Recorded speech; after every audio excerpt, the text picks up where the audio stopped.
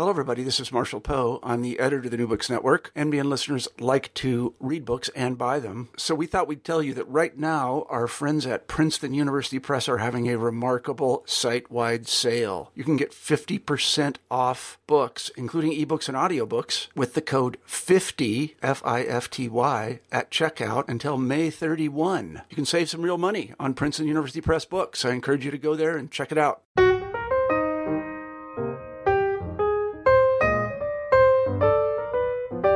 Hello, everyone, and welcome back to New Books and Biography.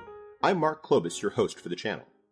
Today I'm talking with Joseph Lelyveld about his new book, His Final Battle, The Last Months of Franklin Roosevelt. Joe, welcome to the show. Thank you. Pleasure to be here. Oh, it's a pleasure to have you. I wonder if you could start us off by telling us something about yourself. Well, I've written 4 books, but I've mostly been a newspaper man during my writing life, and I spent my whole newspaper career on the New York Times, starting out after a couple of years as a foreign correspondent, going back and forth to various foreign assignments, and one of them became the subject of my first book, which was called Move Your Shadow, and that was about apartheid in South Africa, appeared in the 80s, and did quite well. If anyone remembers that far back. I then went, subsequently, a few years after that, became an editor, was sequentially the foreign editor, managing editor, and finally the executive editor of the Times. And I retired in 2001, just days before September 11th, with extraordinarily bad timing on my part, but I didn't see what was coming, of course. Mm-hmm. And have been working more or less as a freelance writer ever since. I write with some frequency for the New York Review of Books. I did a bunch of magazine articles for the New York Times Magazine early on, and but I mainly concentrated on books. The first was a book called Omaha Blues on my family in a time of crisis in childhood during World War II. The second was a book that derived from my experiences in some ways as a correspondent in South Africa and India. I lived in both countries, and that was a book called Great Soul, which was subtitled Mahatma Gandhi and His Struggle with India. Not for India, but with India, and it tried to look into Gandhi's career as a leader of the great independence movement through the prism of how his 20 years in South Africa shaped his character and his whole concept of his role, and finally the Roosevelt book, which.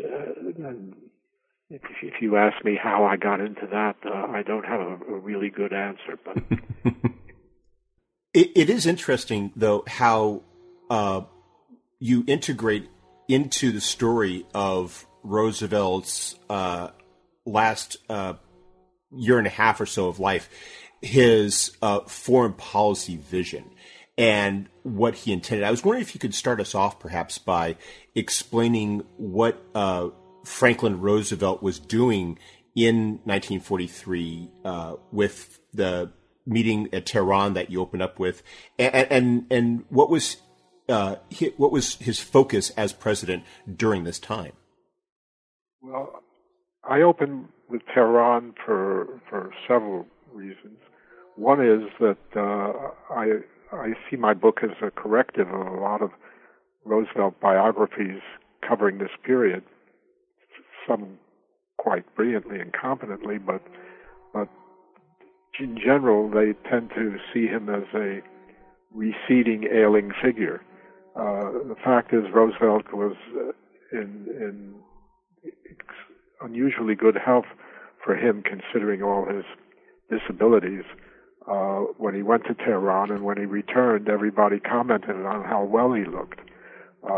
So it for me, it's from a medical point of view, it's a marker for the starting point on his subsequent medical decline, and an attempt to make the point that he wasn't sinking all through the war.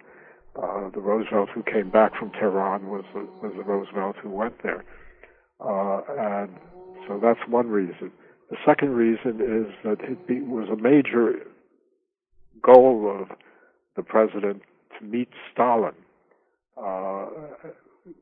Roosevelt had a lot of confidence in his own ability to persuade and charm and thereby influence events, and he thought that America's relationship with the Soviet Union was going to be critical after the war. He thought that even before the December 7th, 41, when our involvement in the war formally began. He had already sent Harry Hopkins, his key advisor and something of a confidant, to Moscow. I think it was the previous summer, and he had warned Churchill in a letter that he thought he could handle Roosevelt better than the British Foreign Office or the American State Department. So he saw that as a role for himself. Exactly what he thought he could do is something that takes a lot of thinking and exploration, but and that takes me in the book back to World War I, when he was a second-tier official in the Woodrow Wilson administration, and was ultimately quite critical of Wilson's handling of the peace. So he saw himself as not making the mistakes Wilson made, and that getting a handle on Stalin and seeing what was possible was a goal of his for a couple of years before he went to Tehran. Right through the early stages of the war, they corresponded on it. Stalin was hard to pin down, but finally he agreed and insisted that Tehran be the destination.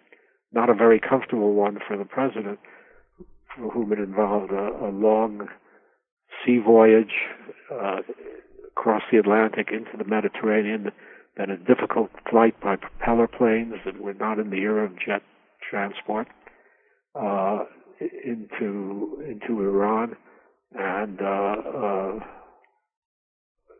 all that in reverse. It's hard to imagine now presidents could go away for 10, 12 days. Roosevelt, on a couple of occasions, in his summits with Stalin and Churchill, was gone from the United States for virtually a month. That concept of travel really does loom large in your book. You reference that for this period of Roosevelt's life, from the summer of 1943 up until the end of his life, he's spending more time outside of Washington, D.C. in the White House than he is in it. Not even a close call. He's spending about 1/3 of his time in the White House. And because of what were deemed to be national security concerns, the whereabouts of the president was thought to be off the record, a state secret. So he could be gone from Washington for 10 days, and members of the cabinet and the Congress and the public at large would have no idea where he was. I found that was one of the things I found fascinating about, and that lured me into writing about him in this period. It's also interesting, the other point about his travel that you make is just how uncomfortable it could be for him. Not just the plane flights, but you describe when he's traveling aboard the presidential rail car, the Ferdinand Magellan, how uncomfortable that could be. The only time he seemed to really be comfortable when he was traveling when he was doing so by sea, and yet that was a fairly infrequent circumstance, given that he was having to rely upon flight, and then when he was crisscrossing the country, he was typically doing so by train. Well, I think he loved the train travel on the Ferdinand Magellan. He was uncomfortable in the bed, and he asked that the train go slower at night, so as not to jostle him too much because he couldn't brace himself with his pretty useless legs. But on a number of occasions he took cross country trips by train and loved riding in the comfortable, what you could call, stateroom or living room of the presidential car, which had been elaborately renovated for his use in the war, and is now, by the way, on view at something called the Gold Coast Railway Museum outside the zoo in Miami. Worth a visit down there. You mentioned that the example of Wilson as president during the First World War loomed large for Franklin Roosevelt in the second one. And you mentioned the negative example of the mistakes Wilson made, but there was another aspect that you referenced as well, which is how Roosevelt perceived of Wilson as being, in many respects, his own Secretary of State. And you find that you make the point that Franklin Roosevelt performed the very same role during this period as well. I was wondering if you could elaborate a bit upon his foreign policy vision, not just with regard to the Soviet Union, but his broader vision involving the United Nations and involving America's place in the world after Germany and Japan had been defeated. Well, in some respects, Roosevelt is the author of the role in the world we adopted after the war as a leader of the so-called free world and as the country most responsible for maintaining stability and peace internationally. We, even to this day, with an administration that has little regard for these values, we pay about a third of the cost of international peacekeeping operations, even when they're undertaken by other countries through the United Nations, and we sustain a lot of such efforts. It's been a part of our thinking for considerably more than half a century. Roosevelt vision. He couldn't read the future, of course, but he did a better job of anticipating it than other leaders of the period. He really thought that the colonial era should be over, and if he had had his way, France would not have recovered Indochina after the war, and Britain would have lost most of its colonies. But of course, that was not Winston Churchill's point of view, and Roosevelt realized that it was useless to argue with Churchill about that. He'd confide in Stalin that he thought, for instance, that Indochina should never go back to the French, and that Hong Kong should be a UN territory after it was recovered from the Japanese. So, but that didn't become the case on an operational basis, mainly because Roosevelt died. But that was his inclination. Now, he was preoccupied not just with winning with the war, but with the world that would emerge from the war. Does this play a role in his decision to run for another term as president in 1944? I think absolutely. First of all, there are a number of.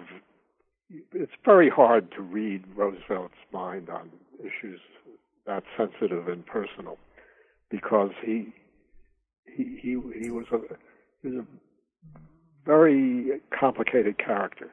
His goals were noble and honorable, but he was very duplicitous in his tactics, seeking his goals. He did not confide in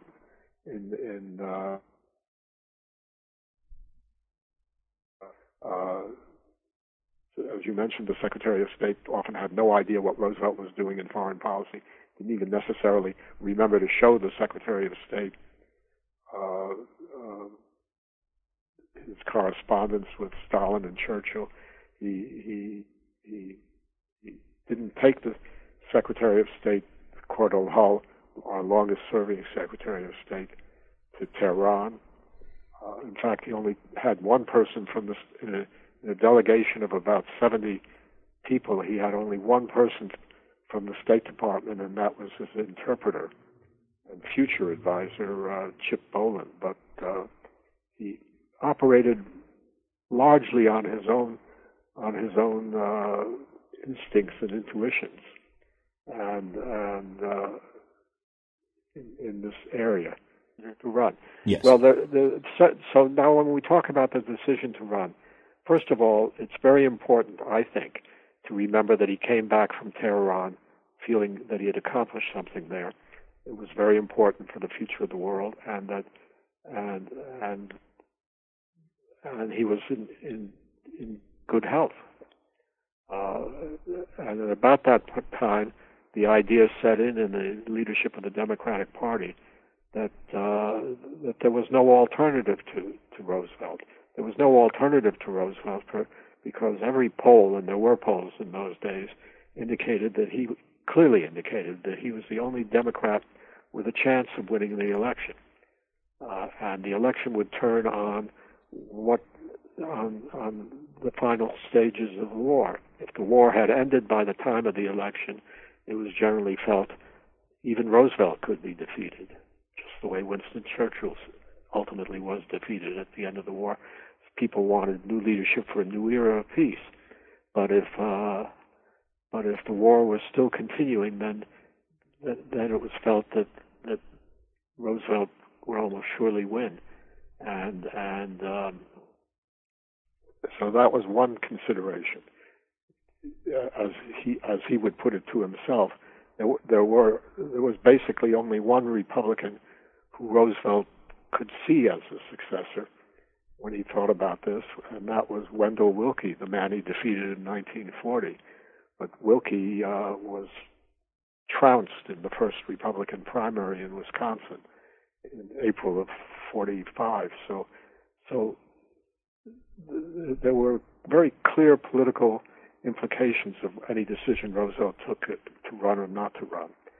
And then he was so engaged with the higher foreign policy goals that wasn't something he could easily see himself passing along to a successor. So I think it's a very important part of the reason he ran. The final thing to be said about all that is that Franklin Roosevelt always never took a decision until he felt he had to, and he tried to leave his options open. So he always considered that if the war in Europe ended in time before the Democratic Convention in 44, that he might be able to resign. But of course, the war in Europe didn't end by then, and not resign, but he might be able to stand down as a candidate. And subsequently, he thought that resignation would be an option in his fourth term if it got to a point where he felt that he was not so vitally needed. But it's not clear that Franklin Roosevelt would ever get to the point of feeling he was not so vitally needed. You set those considerations about Roosevelt's necessity for the Democrats and his desire to pursue his foreign policy vision against his medical status. And one of the things you do throughout the book is you reference where he is in terms of his physical condition. And while, as you mentioned at the beginning, he is not decrepit and collapsing, his health is definitely not very good. I was wondering if you could elaborate what that health was, how healthy he was in that period where he's making his decision in early 1944, and how he appeared to his contemporaries and to his doctors. Well, first of all, he didn't make his decision in early 44. He allowed others to assume that he would be running, but he didn't acknowledge any decision, even in the smallest inner circle of his administration, that he would be running for president until a couple of weeks before the Democratic convention that would nominate him. It's important to remember about this period that although the war was now in its fourth or fifth year, counting by the European calendar, and in its second or third year, counting by our calendar, we had not yet committed major forces to battle in Europe. D-Day wasn't until June of 1944, and we're talking now about early 44. So seeing the country through D-Day, the largest amphibious operation and battle of its kind in history, was something he felt he clearly had to do. Well, in the beginning, for the first several weeks after he returned from Tehran, it was fine. Everybody was worried about Churchill. Then Churchill had pneumonia and and his life was deemed to be in danger. He was in North Africa, but then Roosevelt came down with bronchitis, or what's described as the flu, and he was coughing, and few people realized that he was sick, because presidents in the pre-television era, presidents didn't appear all that often in public necessarily. But the White House press corps became aware that his health was becoming a question, and he kept going up to Hyde Park to rest and recuperate, even though the country at large didn't know he was in Hyde Park resting and recuperating. The White House press corps knew that, and so a question mark about his health, I would say, emerged fairly clearly by the end of February, early March, 1944, and finally he was examined by the White House physician. Was a ear, nose, and throat man, not a cardiologist. But he called in the Navy's top cardiologist, a New York doctor named Howard Bruin, to examine Roosevelt at the end of March 44, and Bruin found him in shocking condition. He by then was in a state of congestive heart failure, and his heart was very enlarged, and his breathing was in fairly shaky shape. He got out of breath just being examined on the examining table at the Bethesda Naval Hospital. Not out of breath from walking, because Roosevelt didn't walk, but they brought in a small council of prominent doctors to examine Roosevelt and decide on its course of treatment. The truth is, there was very little. Today, the condition Roosevelt was in then could be treated fairly easily, and he could have been assured of another 10 or 15 years of life. But we have things like angioplasties and stents and all sorts of beta blockers, all sorts of medical treatments for heart patients that didn't exist in that era. And basically what they had for someone in Roosevelt's condition was a derivative from a plant called foxglove plant, called I think it's digitalis, and there was some skepticism when Bruin said that the president needed to be treated with this drug because it had possible downside, but he was the only cardiologist in on the discussion, and when he laid out the facts of his examination,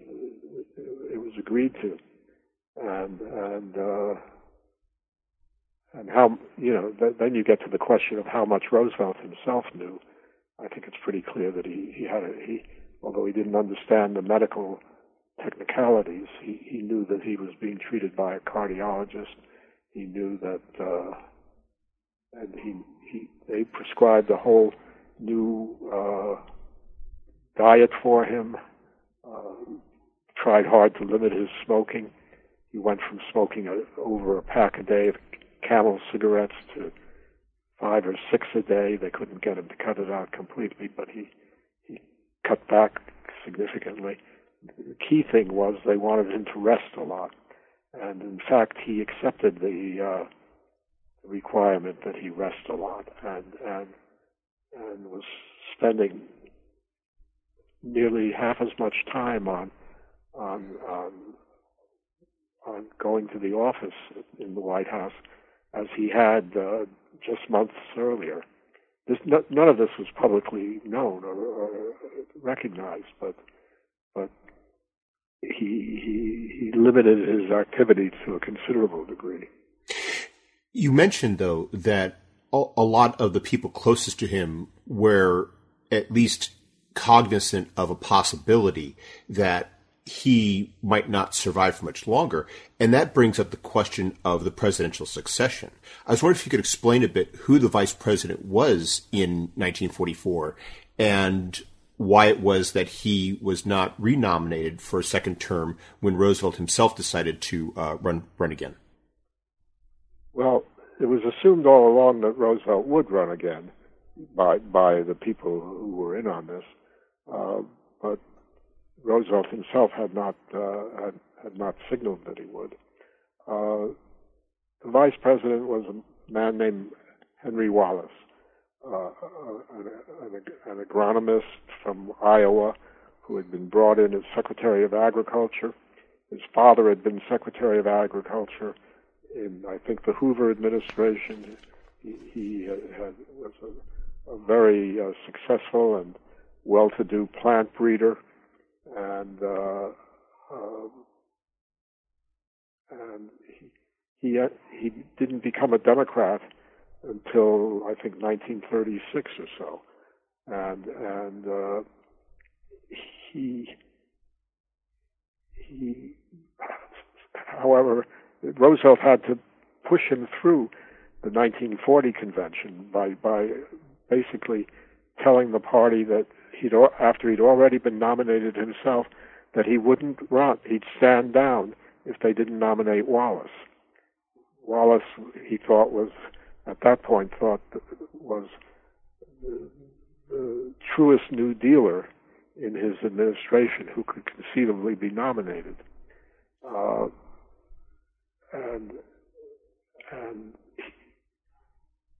But by 1944, he had come to have a lot of misgivings about Wallace, about his thinking, about his political skills, and I think I try to build a case in the book that Roosevelt himself was. The general interpretation is that the party soured on Wallace, and Roosevelt felt he had to compelled to dump him.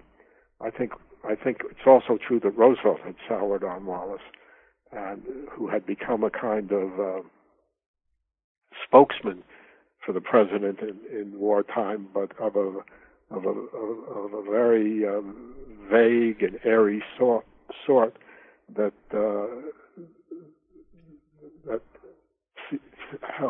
made him an object of ridicule in some circles.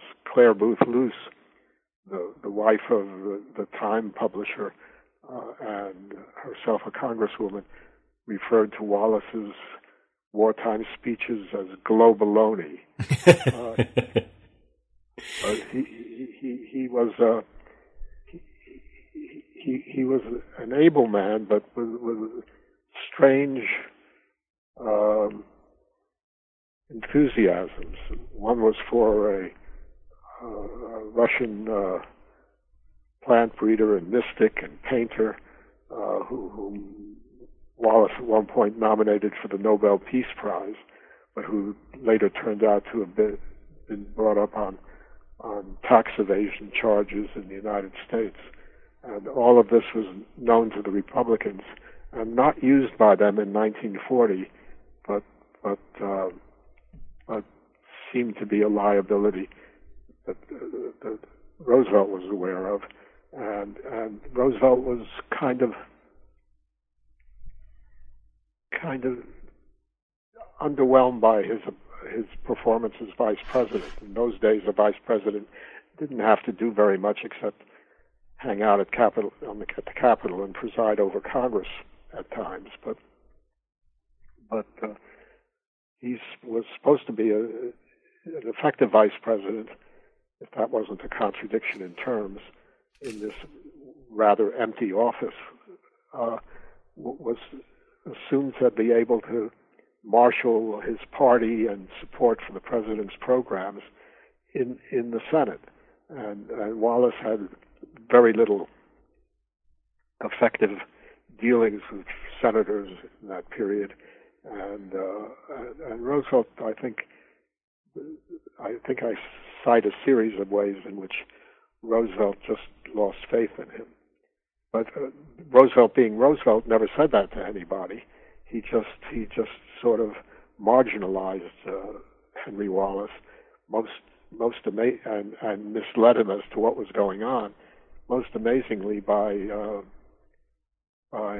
sending him off to Siberia for a visit of more than a month in the period leading up to the convention, where a candidate who you would want on the ticket might be doing some useful politicking at home. That, of course, then raises the question of who would succeed Wallace, and how was this ultimately resolved, and who was contending for to succeed Wallace?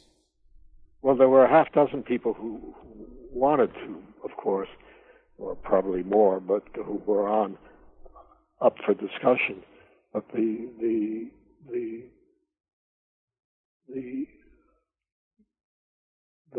most respected choice at that moment was James Burns, who was running basically the domestic policy side of the White House, and was sometimes referred to as the assistant president. He was a former senator from South Carolina and a former Supreme Court justice, who with a lot of political clout in Washington, and respected for his abilities to work the government.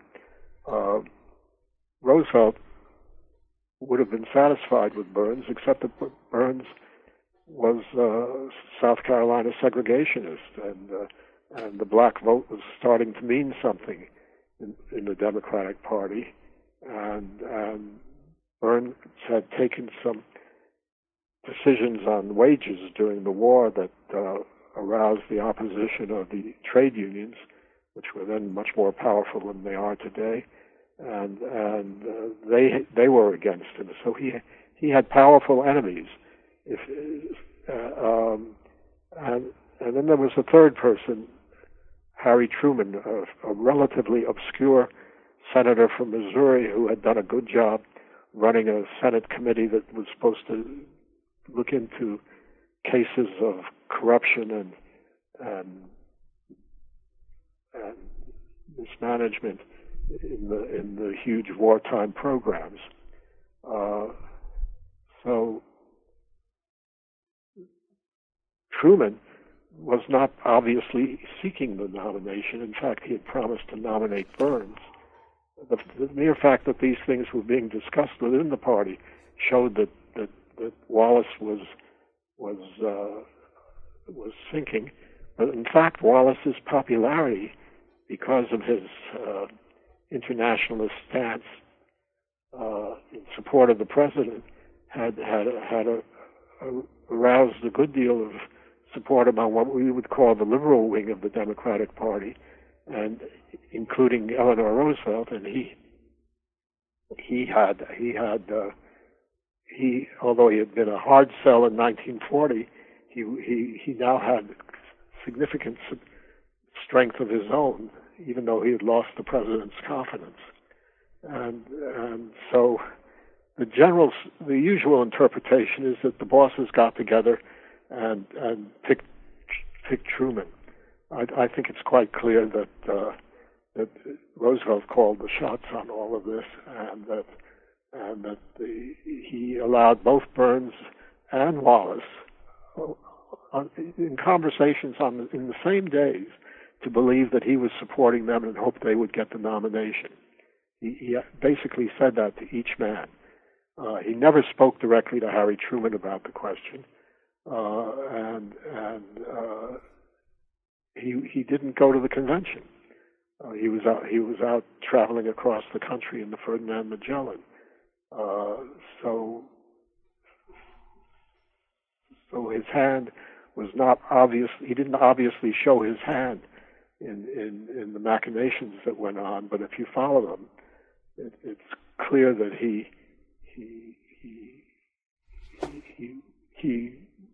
leaned to Burns, and then when they decided that Burns was too hard to sell, switched to Truman, whom he hardly knew. So Truman is nominated alongside Roosevelt, and now you have the campaign itself, and he's facing his fourth Republican opponent, a man who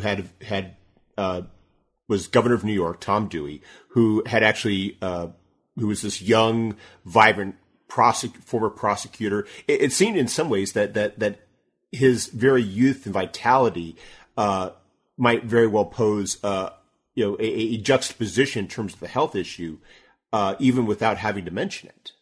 How did Roosevelt deal with these concerns that some people were raising in the press and elsewhere about his health during the campaign?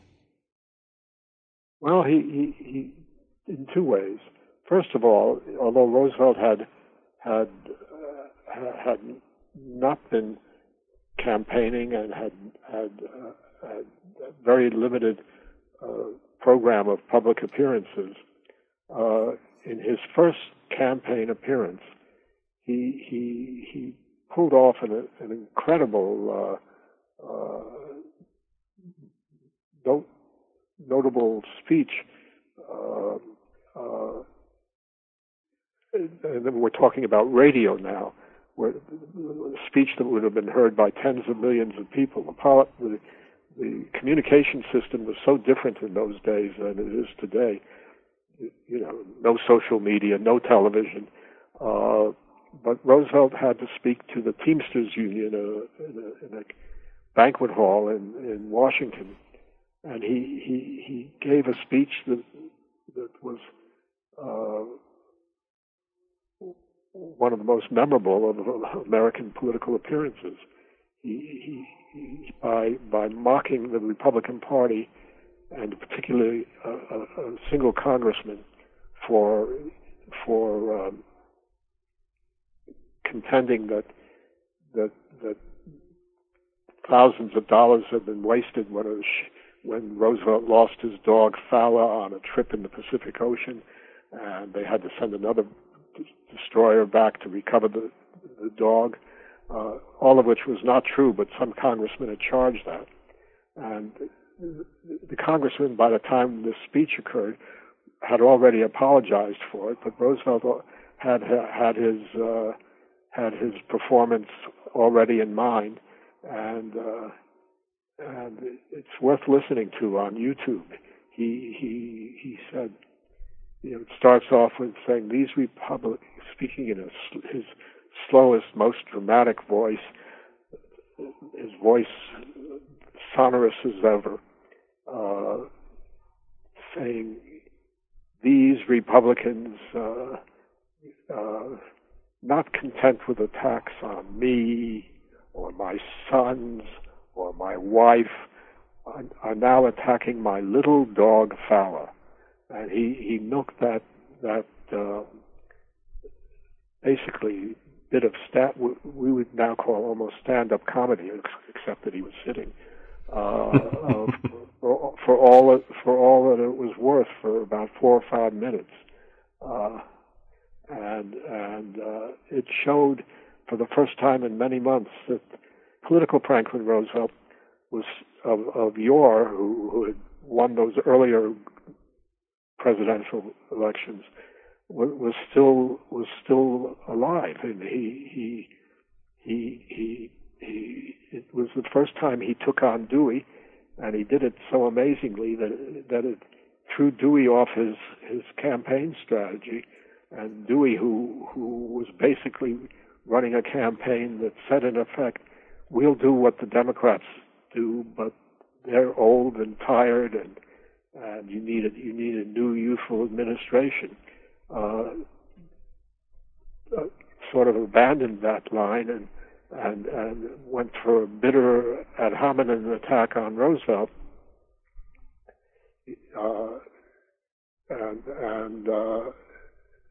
It was effective largely with Republicans, but not with independents and Democrats. It seems in that section of your book that, if anything, the campaign is aiding Roosevelt's health. He seems to be getting healthier through the campaign season, that it seems to be revitalizing him in a way that the rest and the medical treatments had not. That's clearly true. And his cardiologist was struck by the same phenomenon. In the final 10 days or so, or last couple of weekends, Roosevelt campaigned vigorously off the backs of trains and stadiums before huge crowds, and very, very effectively. And I think if there were any doubt about the outcome of the election, it was wrapped up then. And yet, Roosevelt really didn't have much of a chance to enjoy his triumph. He then, within a matter of weeks, was once again embarking upon this grueling trip to Yalta. I was wondering if you could explain what happened at Yalta, especially given how controversial it became in retrospect. Well, Yalta, there were a number of things that needed to be resolved at Yalta. One was any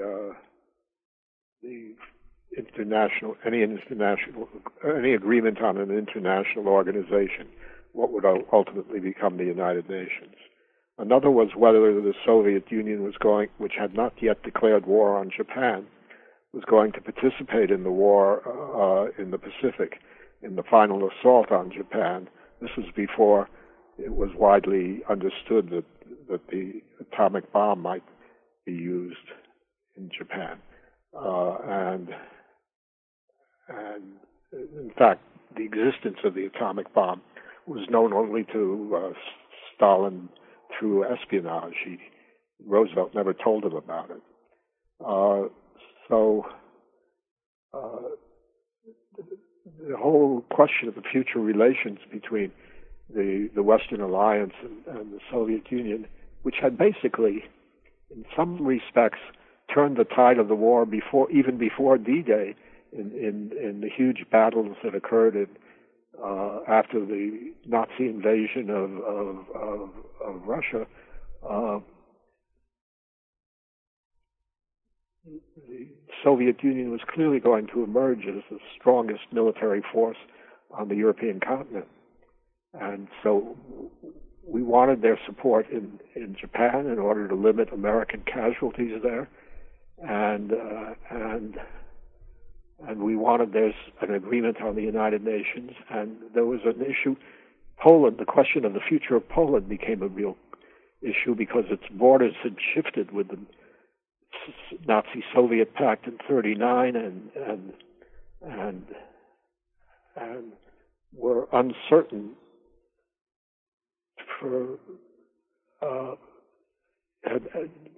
were in some question at this point, and finally the whole question of the borders of Germany and how Germany would be treated as a defeated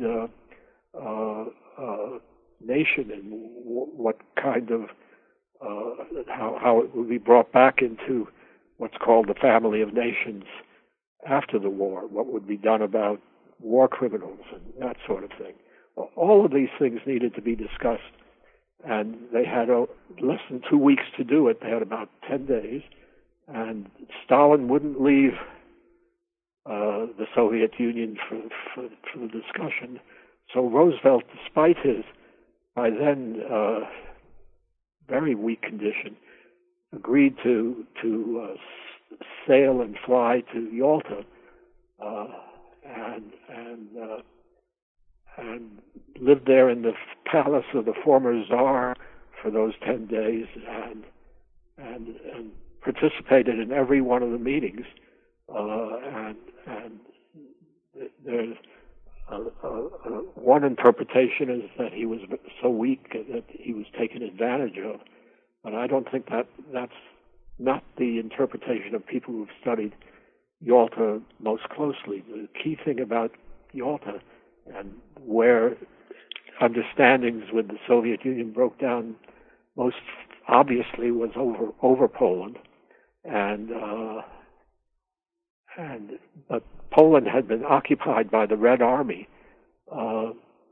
before Yalta even began. The whole of Poland was under Soviet military control by that point, and our forces were on the other side of Germany, just entering Western Germany. So there's no question that we were going to fight. Nobody in the world thought we could fight or compel the Russians to see our point of view on Poland. So that became a very interesting diplomatic minuet between Roosevelt and Stalin. And Roosevelt didn't get what he wanted, but he got at least some appearance of agreement, and which enabled the Allies to announce that they had agreed on the future of Europe at the end of the conference. You mentioned that you don't think that his medical condition had any effect on his performance at the conference, but you also describe how by the time he comes back, he is definitely not as physically vigorous as he once had been. How you mentioned how when he went to speak before Congress, he made actual mention of the fact that he was seated, which was not usually the case, and that he was, saying it on on the national airways. That he was being very public about the fact that he was, in effect, not feeling up to standing up even. Well, that was the first time in his long presidency that he ever referred to his. It was known that he had some disabilities as a result of his polio, but most people didn't understand that he was incapable of taking a single step, and always needed to have somebody at his side, or to be wearing heavy braces if he wanted to move. That he basically couldn't get up in the middle of the night from his bed unassisted, and. So this was a remarkable thing. He spoke. He was wheeled into the Congress, into the House of Representatives, and seated under the podium where it stood before. And he said, "I hope you'll understand that I've just taken whatever it was, a 13,000-mile voyage, and I'm now and it makes it a lot easier for me to sit than to have to stand around with 10 pounds of steel on the bottom of my legs." And that was the first and only reference in what would prove to be his last speech in Washington to his condition. So, in his final weeks before his death, he seemed to be resting up. I was wondering if you could explain as to what his condition was like just prior to his death, and then the circumstances of his death. Well, his condition was what it had been for the preceding months, but the Yalta trip took a lot out of him, and there were no medical miracles to be pulled off. I don't think. I think that a cardiologist would say that a man in his condition in that era, with the medications and treatments that the doctors had available to him, just couldn't have lived much longer. But Roosevelt needed to be put on a regimen of rest, and that's basically what he did for those couple of weeks after he got back. The speech, though to Congress, was effective. I mean, he looked good and he sounded good. He went off text on a number of occasions. Seemed to have trouble following his text, but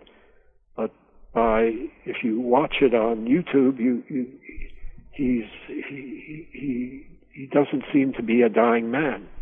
But of course, after he died, many people would say, "Oh, I understood it at the time." Nobody would say it. Nobody said anything like it at the time, however. That is a point that you make throughout your book, which is the degree to which a lot of these diarists and memoirs that we so often rely upon seem to have gone back and retrospectively discovered that they had far more acute assessments of Roosevelt than might have been true at the time. Right, and of course his appearance would change from day to day depending on how much rest he had, and